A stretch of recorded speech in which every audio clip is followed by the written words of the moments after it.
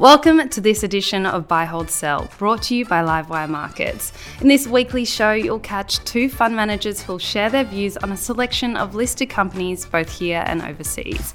Hit the subscribe button on your podcast player to be notified of new episodes each week. And don't forget that all the views expressed are general in nature and you should seek your own advice before making any decisions of your own. That's all from me. Sit back, relax, and enjoy the latest edition of Buy, Hold, Sell.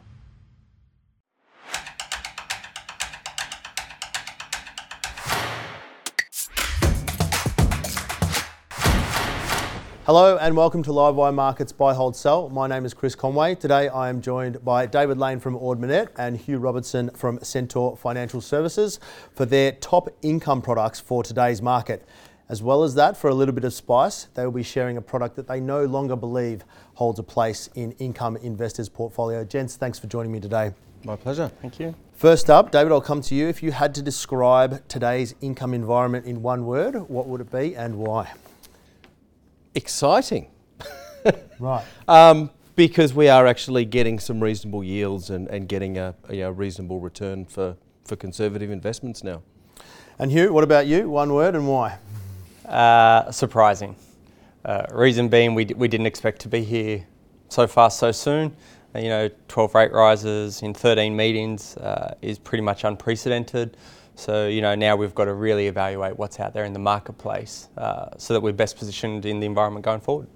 We asked the gents to bring along their top low-cost ETF, listed investment company or trust, and managed fund for today's special. Hugh, starting with you, let's talk about which low-cost ETF you believe is most attractive and why.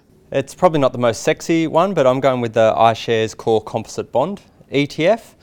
You've got a yield to maturity of that around 4.2%, something around that, and you've got an effective duration of around 5.22. So I'm probably not allocating to it quite now. I might wait till we see another rate rise, maybe not next meeting, but the meeting after. But I'm going to start to think about that because there's a good yield that I'm going to be able to lock in. But I'm also going to get once interest rates peak and start going down, I'm going to get some capital growth with that 5.22 duration.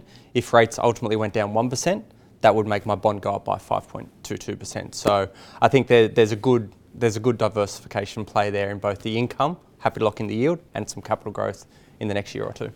David, what about you? A low-cost ETF that you think is attractive? Yeah, I'd look at their Vanguard Australian High Yield Investors ETF.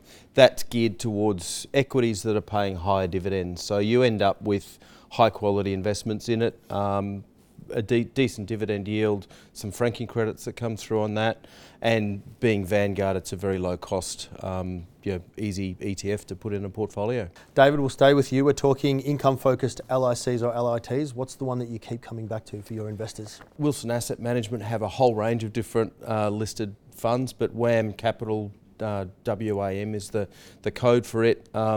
It invests in a diversified portfolio. Its yield is last year it was north of 6%, so it has a very good dividend yield.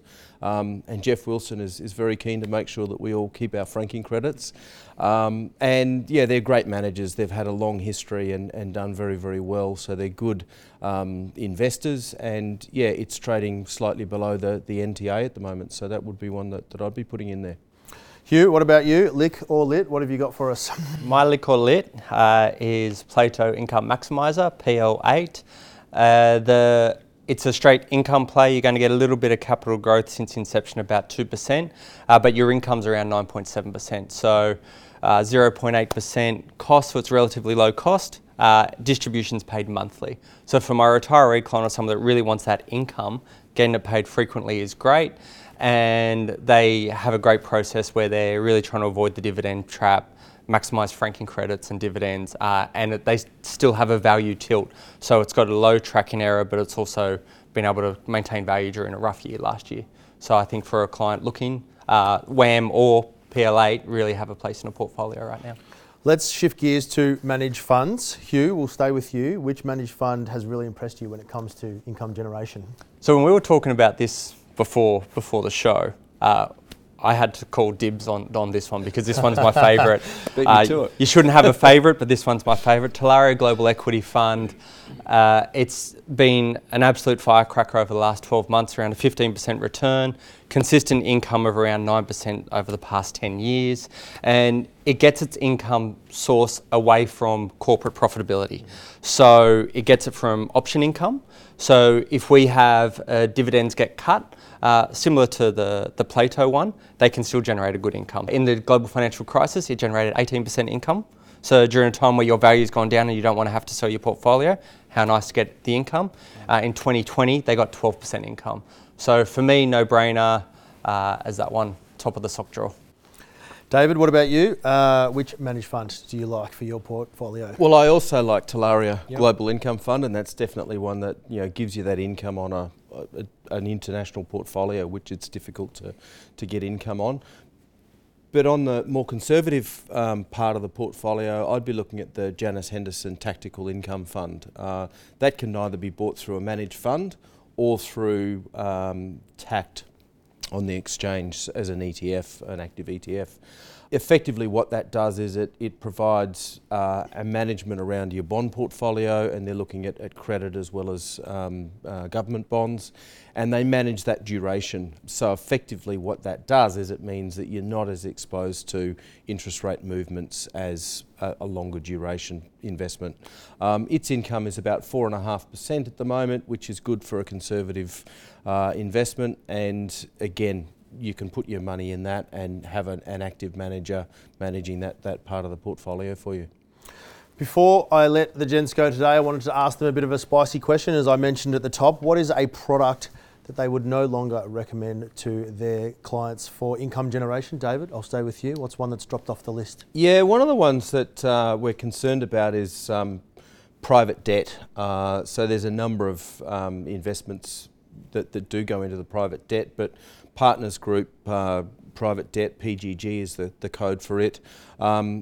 Just concerned in the current environment with the US potentially going into recession, the fact that many of the private assets haven't been marked to market, and we think that we could be in for a fairly tough period as far as valuations are concerned, and some of the private debt, there's opaque investments in there. So yeah, I'd be steering clear of those, or if you have it, get out of it. It's actually had a bit of a run recently, so it's a good time to move out of it.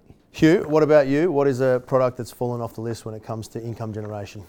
The iShares Global High Yield ETF, IHHY, is off my list. The great yield, it's looking like a yield to maturity of about 7.5%, but I wouldn't fall for the yield trap right now.